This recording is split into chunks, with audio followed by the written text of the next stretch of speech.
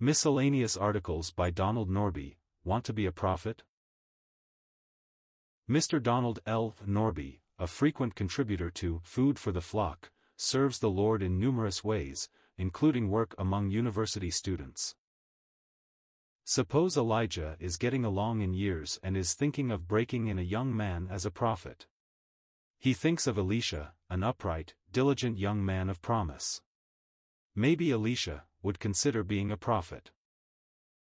Elisha, I've noticed you lately and think you may be a suitable replacement for me. I am thinking of retiring. Come with me for a few weeks and see if you like the work. This will give you time to check out living conditions and the climate. Try it, see if you like it.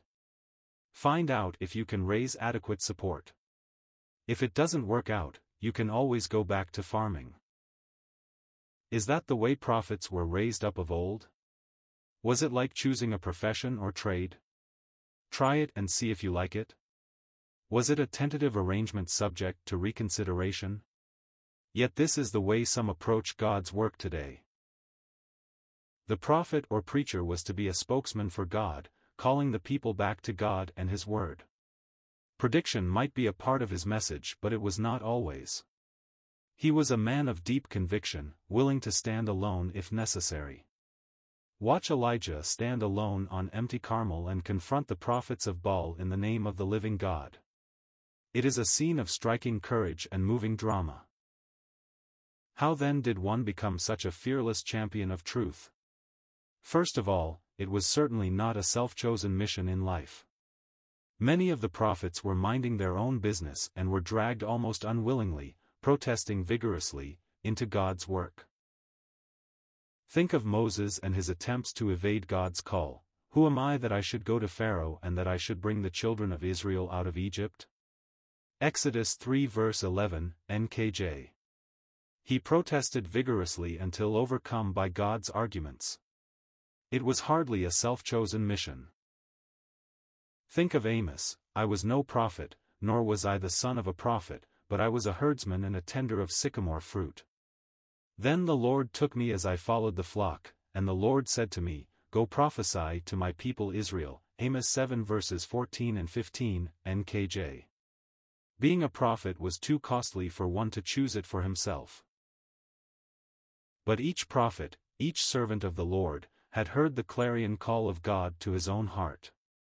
In spite of his misgivings and fears, he must speak for God. There was a deep conviction that he was predestined for this work for God.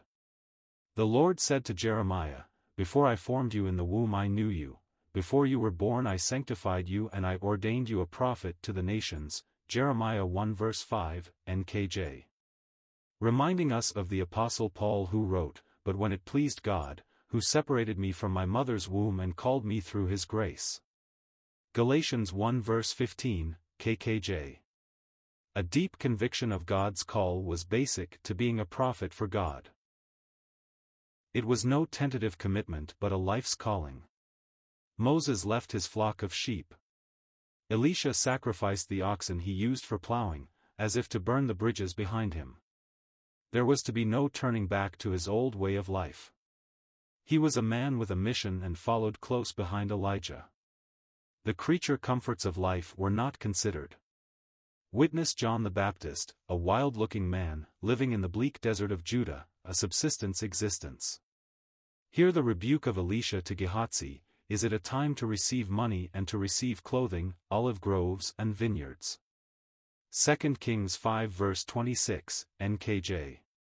The prophet was gripped by spiritual realities, not material luxuries. His life and message were a rebuke to the crass materialism of their day. Amos with white-hot indignation accused them of saying, When will the new moon be passed that we may sell grain? Making the ephah small and the shekel large, falsifying the balances of deceit. Amos 8 verse 5, NKJ. The church needs prophets, preachers, today as never before. Moral standards are declining and materialism is increasing. The ethics of many church members are little different from the world. Premarital sex, adultery, abortion and divorce are more common. Fearless men of God who will preach against sin and call men and women to repentance and faith are in short supply. Prophets are no more popular today than they were in ancient times.